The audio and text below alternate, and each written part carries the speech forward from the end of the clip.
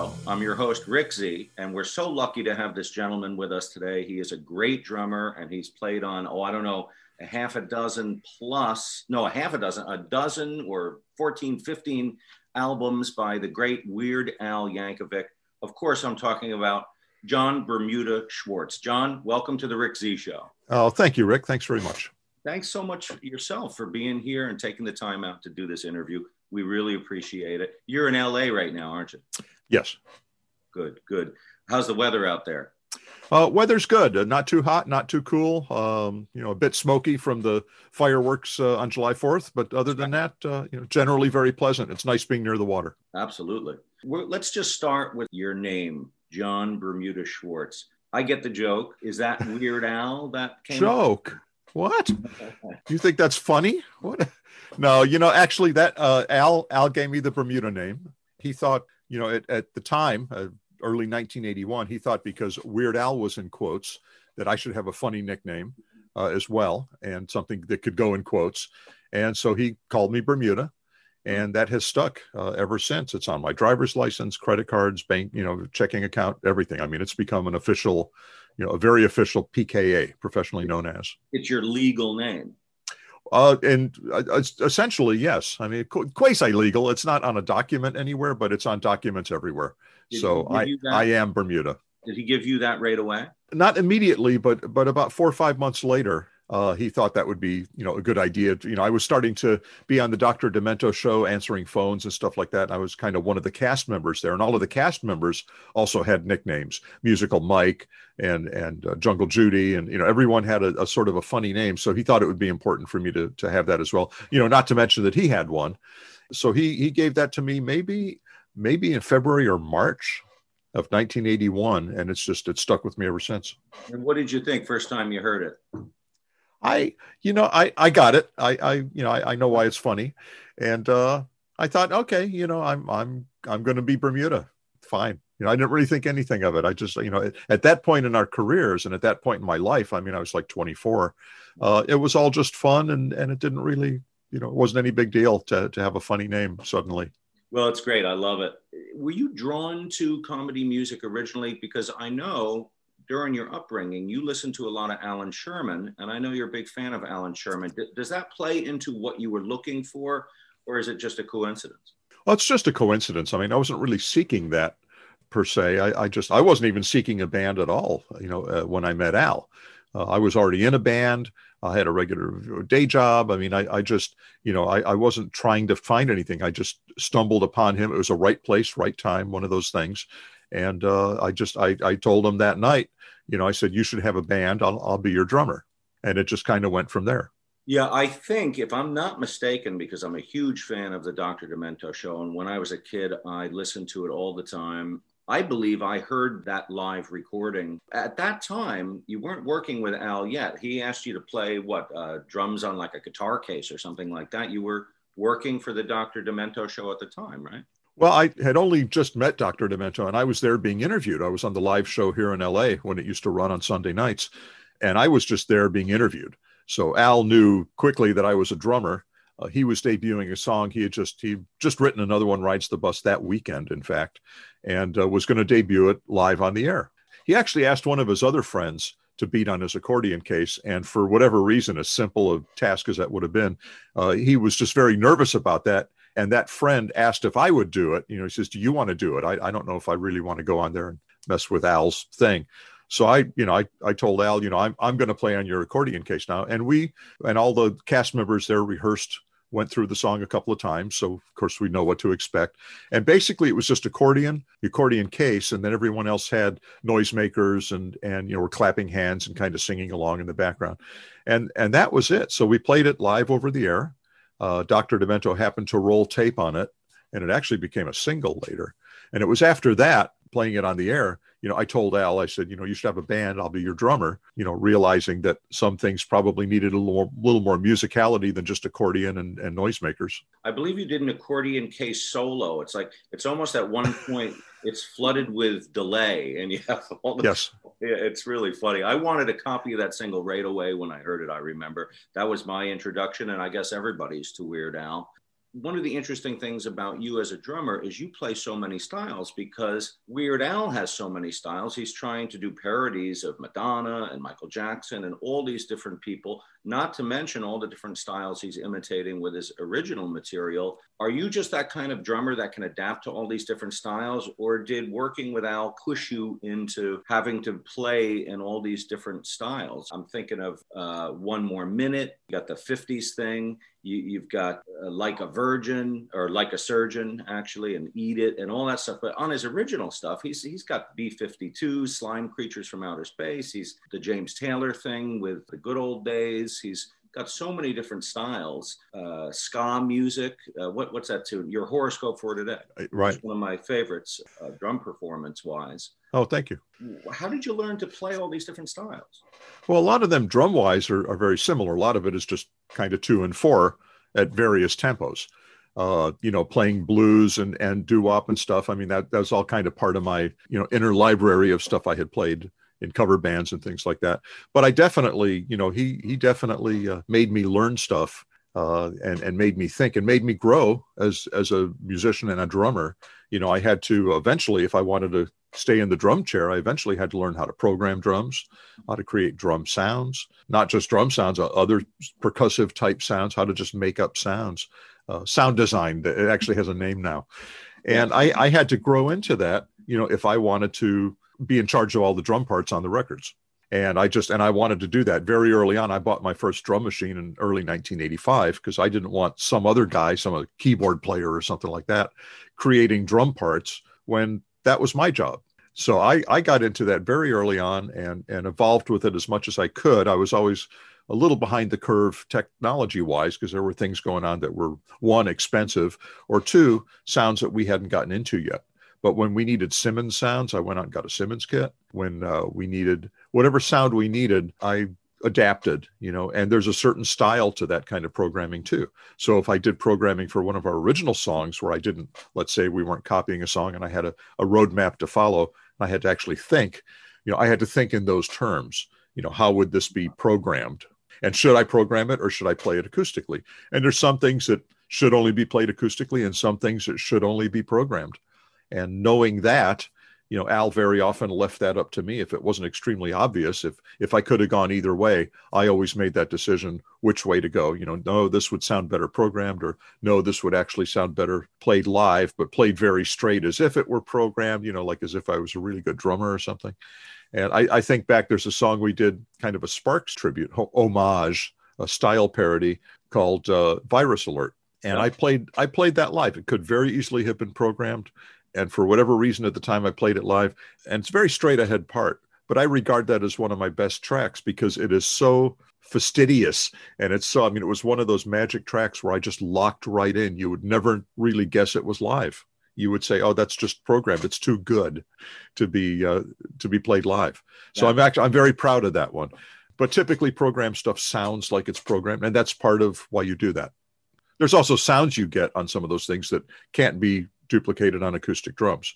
So There are occasions where that has to happen for that reason as well. And I'm in charge of those decisions and in charge of those sounds and in charge of that programming. So I've grown into that, and I've used a little bit of that with other bands outside of Al, but mostly that's just something exclusive to Al, and that's why I do that. That's why I own the electronics that I do and learned what I learned and have the sound library that I have. It's because of him.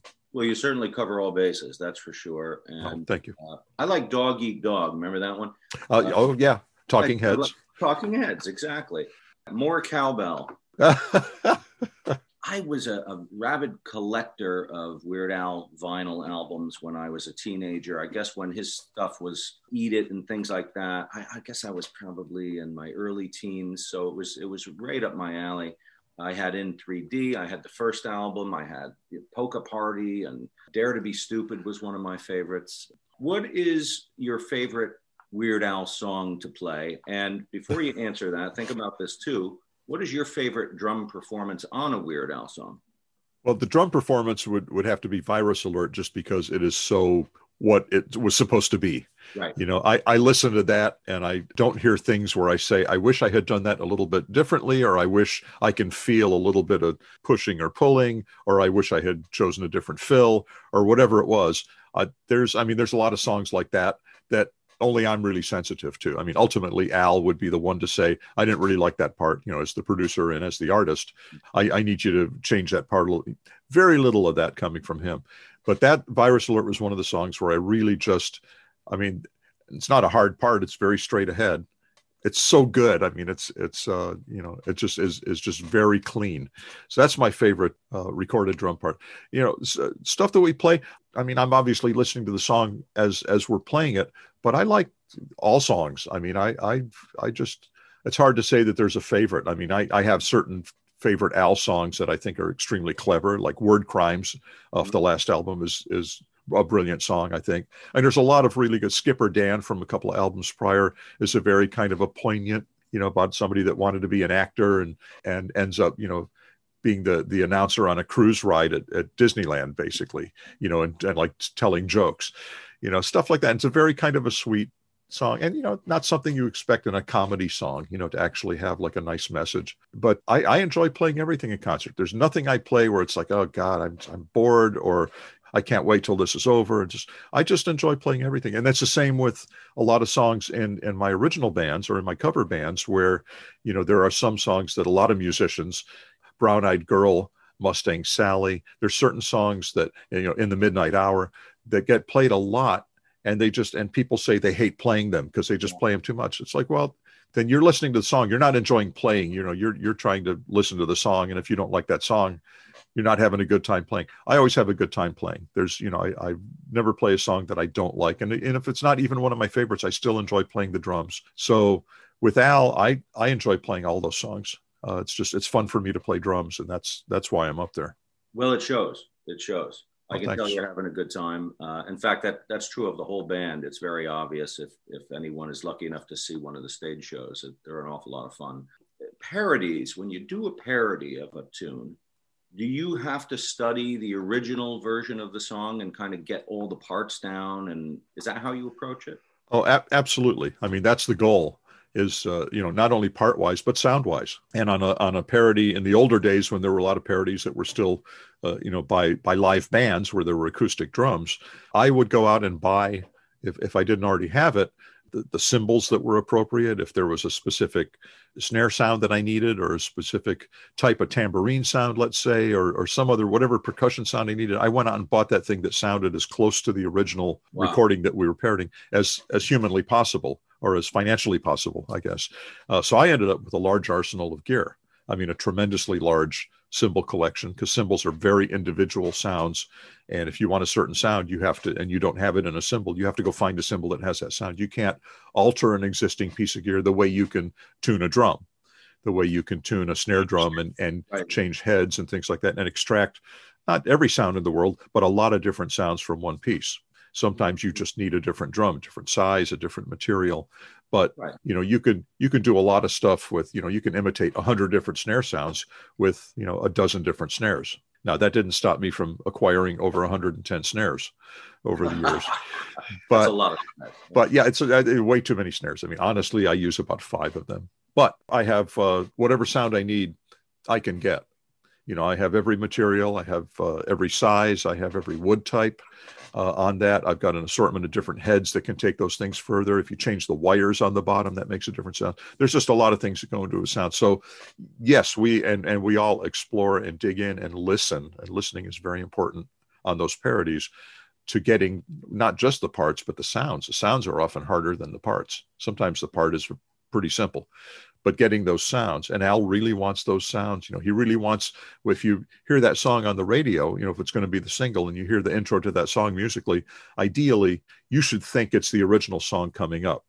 And you don't know what's happening till the lyrics kick in, and then you know if it's the original or if it's Al. So he really wants the songs to sound that close. I always mention that we go back to Eat It, and that was the first time, that album on In3D was the first time we really made an effort to sound like the originals. And we did okay on Eat It, sounding like Beat It. It wasn't exact, but we did okay. We got really good. And I dare say on the last several albums, these last couple in particular, where there's a lot of programming and sounds and sound design, we're like 99.9% there. I mean, you really, maybe only the original artist would know that it's not his track. So we're very, very proud of that. Absolutely. And it is very meticulously done. And it does sound a lot like the original version of the song when you hear it. Except, and this is ironic, Another One Rides the Bus, which is really the thing that first put him on the map, is that tune. Yet it's so diametrically opposed to the Queen version. I mean, it sounds nothing like it because for obvious reasons, as you explained. But everything else he's done that I can think of is very authentic. Which do you prefer doing, the parodies or the original stuff? I like them both. I mean, I like being involved in that process either way.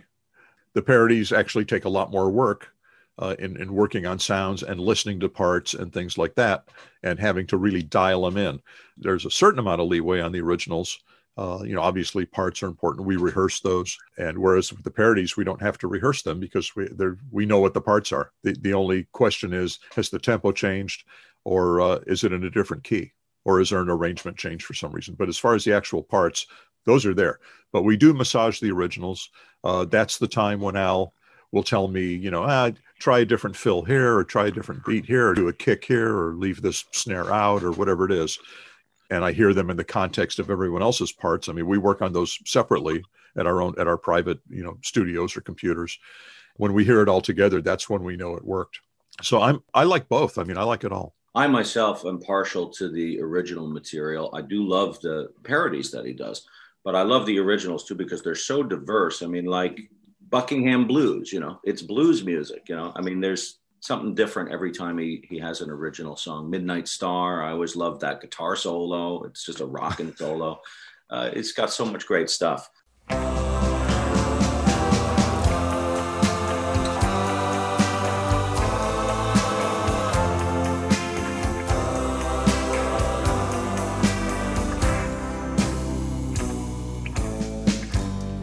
Well, I heard that you're leaving.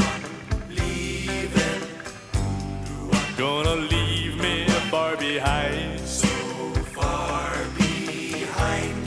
'Cause you found a brand new lover. You decided that I'm not your kind. So I pulled your name out of my Rolodex, and I tore all your pictures in two. And I burned down the malt shop where we used to go, just because it reminds me of you. That's right, you ain't gonna see me crying.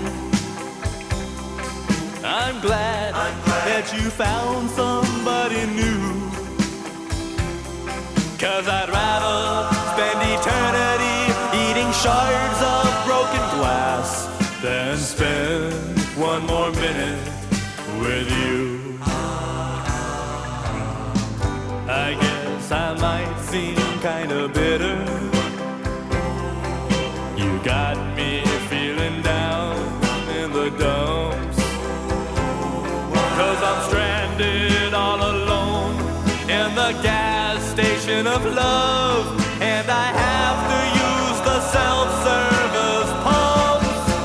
Oh, so honey, let me help you with that suitcase. You ain't gonna break my heart in two.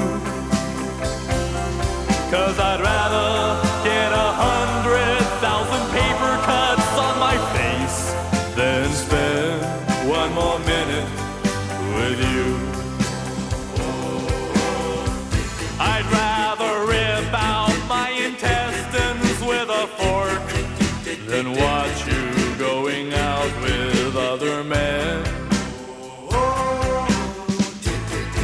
I'd rather slam my fingers in a door again and again and again and again and again. Oh, can't you see what I'm trying to say, darling? I'd rather have my blood sucked out by leeches.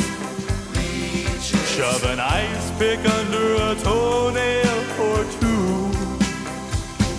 I'd rather clean all the bathrooms in Grand Central Station with my tongue than spend one more minute with you. Yes, I'd rather jump naked on a huge of thumbtacks.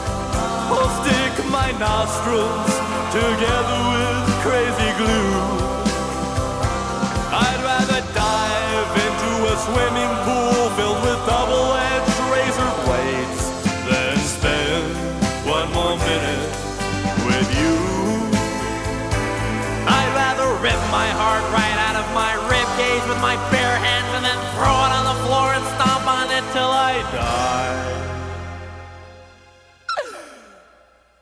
Then spend one more minute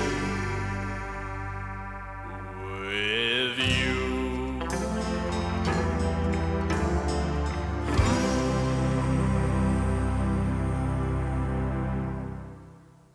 Switching gears for a second, let's talk about this book, Black and White and Weird All Over.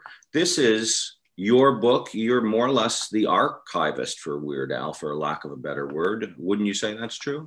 Well, I've been accused of that. I mean, the book is culled from my photographic archives, and it's basically a unique book for a couple of reasons.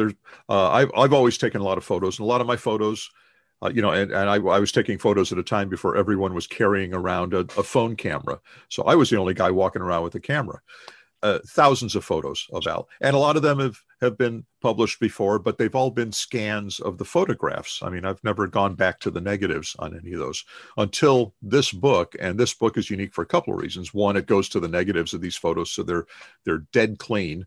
Yeah. Two, they're all in black and white, which is kind of unusual because I only shot black and white with Al for a very short period. I shot it as a kid. I had a dark room at home. That was easy to do black and white. But once I got into color and after I met Al, I was really only shooting color until we started doing videos. And I thought it'd be very cool to document these in black and white because that just has a certain vibe to it. So for 3 years, I shot black and white videos. I'm sorry. I'll get it. And then the other thing about this is, although a lot of my photos have been seen, almost none of these black and white photos had been seen before. They were developed, and I got contact sheets, and they went to a file cabinet, in the 80s, and that was it. So as I began looking to archive all of my negatives, my color negatives as well, and I got this idea back in about 2017 that I needed to preserve those, I kind of re-stumbled upon these old black and white photos and took a closer look at them, looked at the contact sheets, and realized that, one, a lot of the photos were quite good, and two, the fans hadn't seen any of them. These would be new to the fans. First thing I did was to ask Al, do you mind if I put these out there? I don't know how I was going to do it, but do you mind if I take all these old photos that you haven't seen yet and start putting them out there? The fans would love these. He says, yeah, go for it. Anyway, over a couple of year period, I eventually hooked up with a publisher who specializes in pop culture coffee table books. So perfect. In fact, I had dealt with him about a dozen years ago and sent him a scan of one of Al's single covers, a rare single cover for a chapter in a book with Al. So I had actually touched base with him a while ago. So he was familiar with me already. Took a look at the photos. He was thrilled. He had his team pick out. I sent almost 500 of these photos, and Al approved every one of them. Sent like 500 photos, picked out the 200 plus that would be appropriate for a book. Some of them scan 2 pages. I don't have a copy in front of me. I'm sorry. But some of these, you open up the book and the photo goes across both pages. And it's a 9x12 book. So it's a proper coffee table book. So some of these photos now are 12 by 18. They're big, much bigger than they ever would have been seen online or in any of the couple of books that have come out, or the record label use of those, of my old photos. And again, these were like 99% of these were new to the fans. Book has done very well. It came out before Christmas of 2020. We were in process all year during 2020. The pandemic didn't really have an effect didn't slow down the book at all, which was great. Right. And did well for Christmas, still selling well. And I eventually got back into scanning all of my color negatives, and it's a project I'll be done with very shortly. And with an eye towards all of the Al related stuff, maybe for a second book, this time in color. Now, a lot of my color photos had been seen before, but again, there's the quality issue. Most of those were scanned from a 3 or 4x6 photo, on a scanner, and then reduced for the web. So they're already not as sharp as they should be. They're already not as color corrected as they should be. They're not as dynamic as they should be as far as darkness and light and stuff like that. And being on the web, they're crunchy and small. If I get to this other book, these pictures, even if they've been seen before, will not have been seen in this quality. And with an eye towards that, I'm scanning stuff very carefully, and sending an occasional cool scan to Al, and he loves it. He loves getting this stuff. And once I'm done scanning, of course, I'll supply him with all of those scans for his use if he'd like. But this book did well and continues to do well. And it would be nice if there's a second book. That's not completely up to me, but the publisher and I have talked about it. That's a direction we're looking at. I really like the title, Black and White and Weird All Over. Is that your title? Actually, it's not. And it's not the publisher's title either. I'll tell you how that came about. Well, first, I had a title, and I came up with this title a few years ago. In fact, I think I told Al in 2017, I said, I'm thinking of this. If this is going to be a book, I think, being all black and white photos, a fun title would be, It Don't Matter If They're Black and White, like the Michael Jackson song, which we had done a parody of as well. That's right. We didn't record it, but we Snack All Night was the parody instead of Black and White, or Black or White was Michael's song. Anyway, It Don't Matter If They're Black and White. I thought that's a funny tie-in. There's a tie-in to a song that we had done. It says black and white because those are the photos. People are seeing a bunch of black and white photos after seeing color photos all these years. It don't matter if they're black and white. The unseen photos from the camera of John Bermuda Schwartz. So that was my title and my subtitle. So in one of the chapters, there's a picture of Al. Chapter 5 is a picture of Al in a tank top with KZZP. KZZP was a radio station, very popular station in Phoenix. In fact, their programming director, Guy Zapolian, was this genius who's, back when guys actually programmed what was on their station, that other stations looked towards for a successful programming format. So one of the guys on the show is a guy named Mark Jonathan Davis. Mark is also known as Richard Cheese and Lounge Against the Machine. I thought, he had worked at KZZP. He'd be able to tell me how it happens, because Al didn't remember why he was wearing the shirt, in the studio, why I happened to be taking pictures, and how he even got the shirt. Anyway, I thought maybe Mark will know.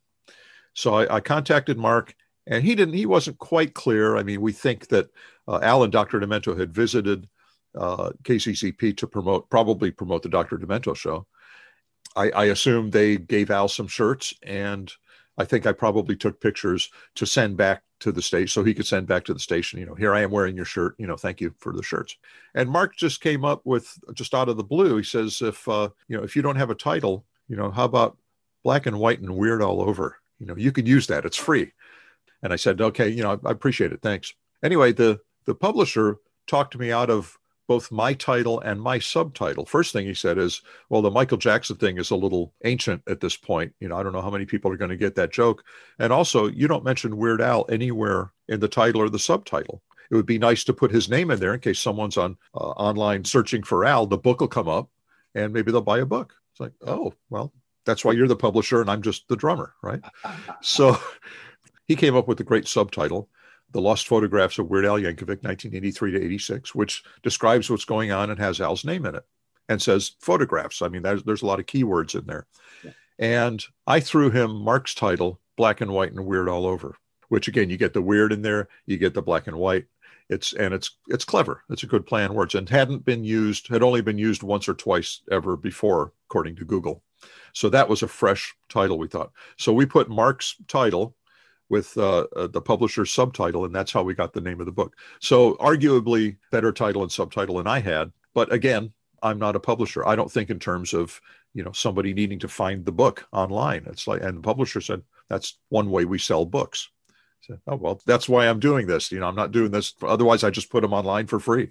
I think these photos have value. I think so too. There were some great ones on YouTube. Him with the nude mannequin, that one cracked me up. Yes.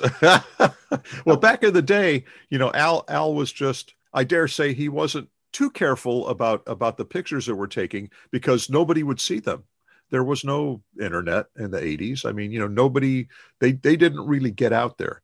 So we took a lot of pictures and not just ones that appear in the book. I mean, I have a lot of photos that today he might, or, even me would be very careful about taking lest they get out. Nothing salacious, just like really needlessly silly, maybe some questionable things. And it's like, something gets out there and then it's worldwide and you can't take it back. So back in the day, there were a lot of photos taken that we wouldn't take today. And not that that's a filthy photo by any stretch, but he might be more careful about taking a photo like that today, knowing that once it appears somewhere, it's out of his hands. It's gone forever. Yeah. Well, I mean, it's a great book from what I've seen. I'm going to go out and get it. I hope everybody goes out and gets it. I mean, you can find it everywhere, probably Amazon. It's on, you know, right now it's surprisingly, they're selling it for 30% off, which is huge. So they and actually Walmart, of all people, have the best deal going on the book right now. And it's been on sale since January. I don't know why they keep it on sale, but that's great. And happily, I still get whatever I'm supposed to get for the book. I get it off the wholesale price. So buying the book cheaper doesn't affect what I get. So if anyone says, oh, I don't want to take any money out of your pocket, no. Go save the money. Go buy the book, save the money. I'll make my couple of bucks. That's fine. So Amazon is ideal, and Walmart if you're so inclined, and all the other Barnes and Noble and all the independent bookstores that have online presences. It's available worldwide. Foils in England carries it. Chapter Books in Canada. I just bought it, John. Josie just bought it on Amazon. Oh, thank you. Oh, thank you. Well, then you saved some money. Good. Yeah, thank you. She's a big Weird Al fan. She saw him at the Apollo a couple of years ago. Oh, cool. That was a fun gig. Yeah, it was the whitest Harlem it had ever been. And I've never seen it. Oh, yeah. No, we looked out in the audience, and there was one black guy in the audience. Out of 2,000 people, and it was very obviously not the crowd that's normally there. Yeah. Al is such an enigmatic guy to photograph, I'm sure, and he's a lot of people don't realize how incredibly intelligent the guy is. I mean, he was a valedictorian of his high school class. Is Al a perfectionist when he works? He seems like he is. That's understating it. He is extremely meticulous. Very much a perfectionist, very much knows what he wants, very much knows when he gets it. So when he directs his videos, you shoot a video and then you watch it back, you watch that scene back, you decide if you're going to move on or if you need to do it again or whatever.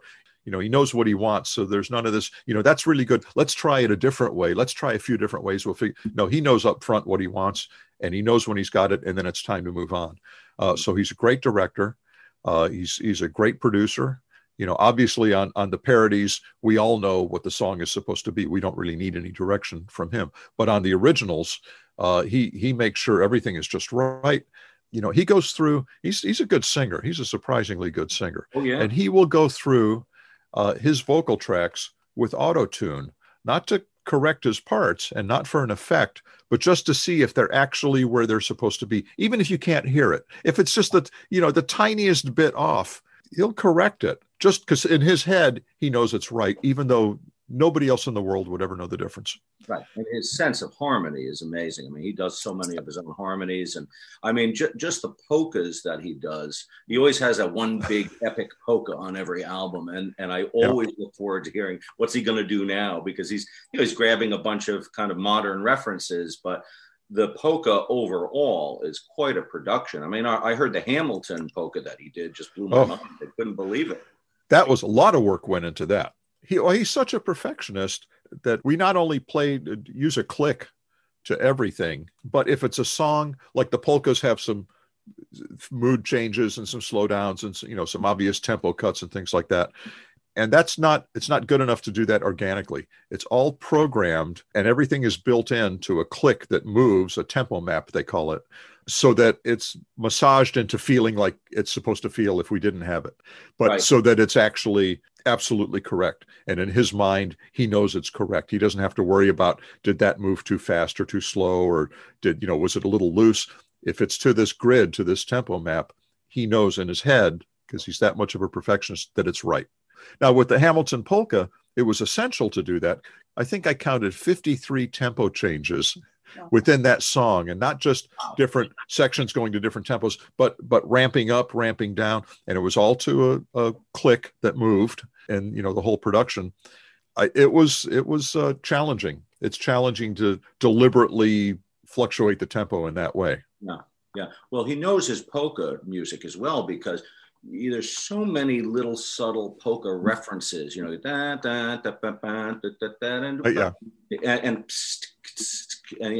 like you said, he's changing tempo and he's changing feel, and there's clarinet parts, and I mean, he's got it down. They're just really tremendous, those things. Oh, well, thanks. And those are fun. They're fun to record, and they're fun to play.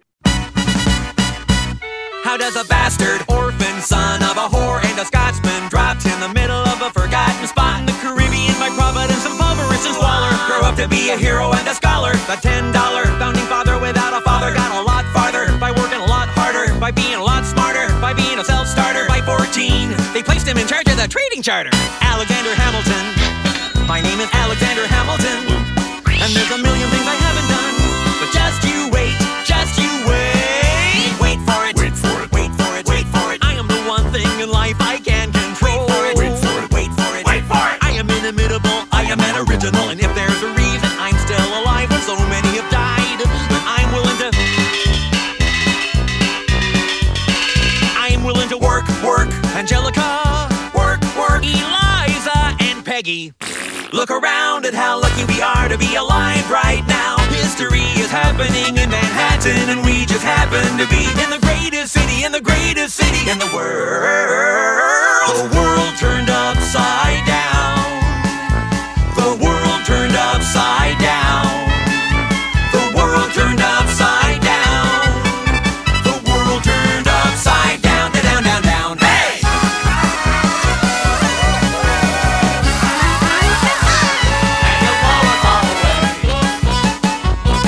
Oceans rise, empires fall. We have seen each other through it all. And when push comes to shove, I will send a fully armed battalion to remind you of my love. Da da da da da da da da da da da da da da da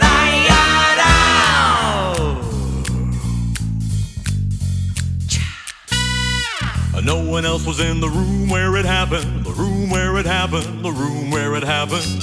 No one else was in the room where it happened. The room where it happened. The room where it happened. No one really knows how the game is played, the art of the trade, how the sausage gets made. We just assume that it happens, but no one else is in the room where it happens. We're outgunned, what? Outmanned, what? Outnumbered, outplanned. We gotta make an all-out stand, and yo, I'm gonna need a right-hand man. Hey! Hamilton, sir, he knows what to do in a trench, ingenuitive influence in French, I mean Hamilton. So you're gonna have to use him eventually. What's he gonna do on the bench? I mean Hamilton. No one has more resilience or matches my practical, tactical brilliance. Hamilton, you wanna fight for your land back? Hamilton, I need my right-hand man back. Hamilton, I'll get your right-hand man back. Hamilton. You know you gotta get your right-hand man back. Hamilton. I mean you gotta put some thought into the letter, but the sooner the better to get your right-hand man back. It must be nice, it must be nice to have Washington on your side. It must be nice, it must be nice to have Washington on your side. Look back at the Bill of Rights, which I wrote. The ink hasn't dried. It must be nice, it must be nice to have Washington on your side. Somebody has to stand up for the South. Somebody has to stand up to his mouth. If there's a fire you're trying to douse, you can't put it out from inside the house. I'm in the cabinet, I am complicit in watching him grabbing at power and kiss it. If Washington isn't gonna listen to disciplined dissidents, this is the difference, this kid is out.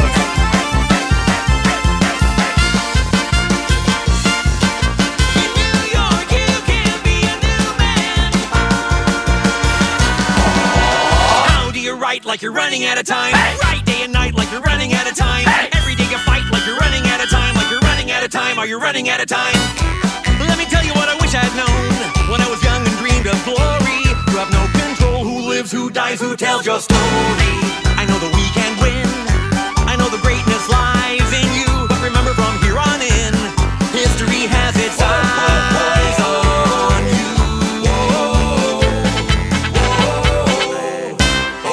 And I am not throwing away my shot. I am not throwing away my shot. Hey yo, I'm just like my country and young, scrappy and hungry, and I'm not throwing away my shot. We gonna not throw away my take a shot. We gonna not throw away my take a shot. We gonna rise up. It's time to take a shot.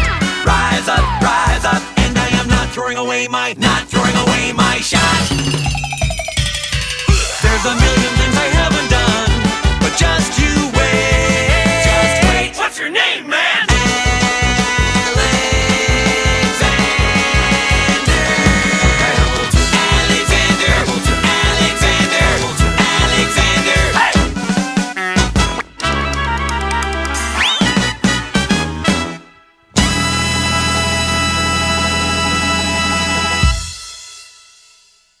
John, I was hoping that you could recount a story about an injury that you had. I believe you sprained a couple of fingers and a thumb, something like that, during a live performance, and you couldn't do a drum solo, something to that effect. And it led to a huge change in the format of the show.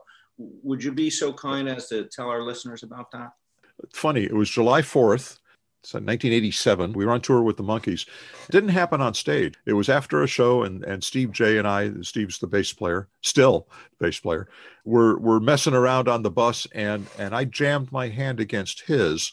I think we were both reaching for a helium balloon or something, and I sprained these three fingers, which are pretty crucial to playing the snare drum. You know, they take the hand and the fingers and the arm take a lot of shock, you know, throughout the show, and we had a couple of days off before we were going to play again, but we were heading to Red Rocks in Colorado, near Denver, and a pretty cool place. Mm-hmm. And my hand still, it was sprained. I'd been to a doctor. I just really needed to take it easy with my hand. I knew it was going to be tough enough to play, but there was one part of the show on that tour, because we were the opening act, being a summer tour, any outdoor shows we did, we were going to be in the daylight pretty much.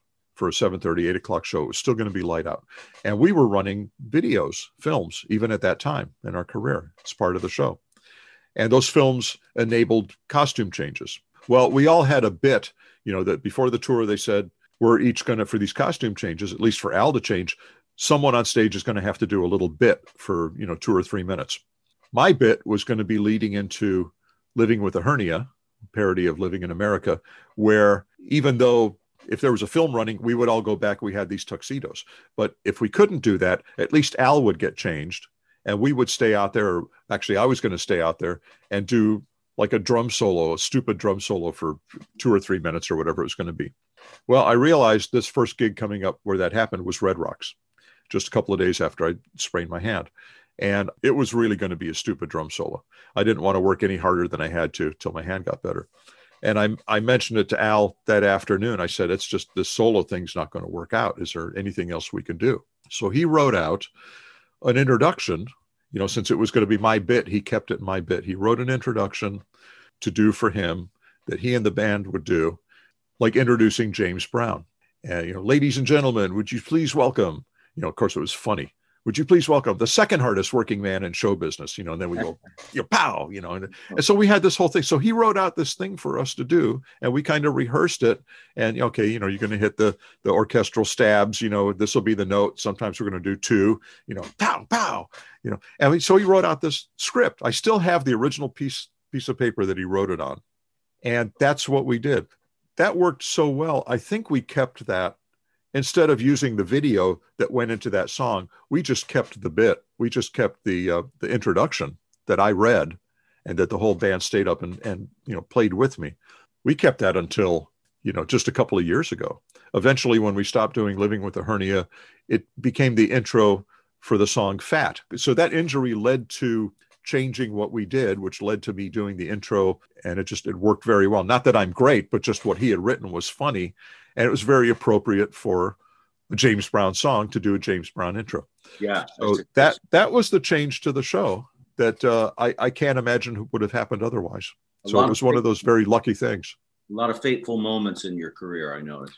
Well, more than a few. Again, showing up on the Dr. Demento show. And Al was usually at the show. He would come home from school and come down to appear on the show, not every week, but he was a regular on the show. But he was there that night I was doing my interview. If he wasn't there, there's almost no way he and I would have connected.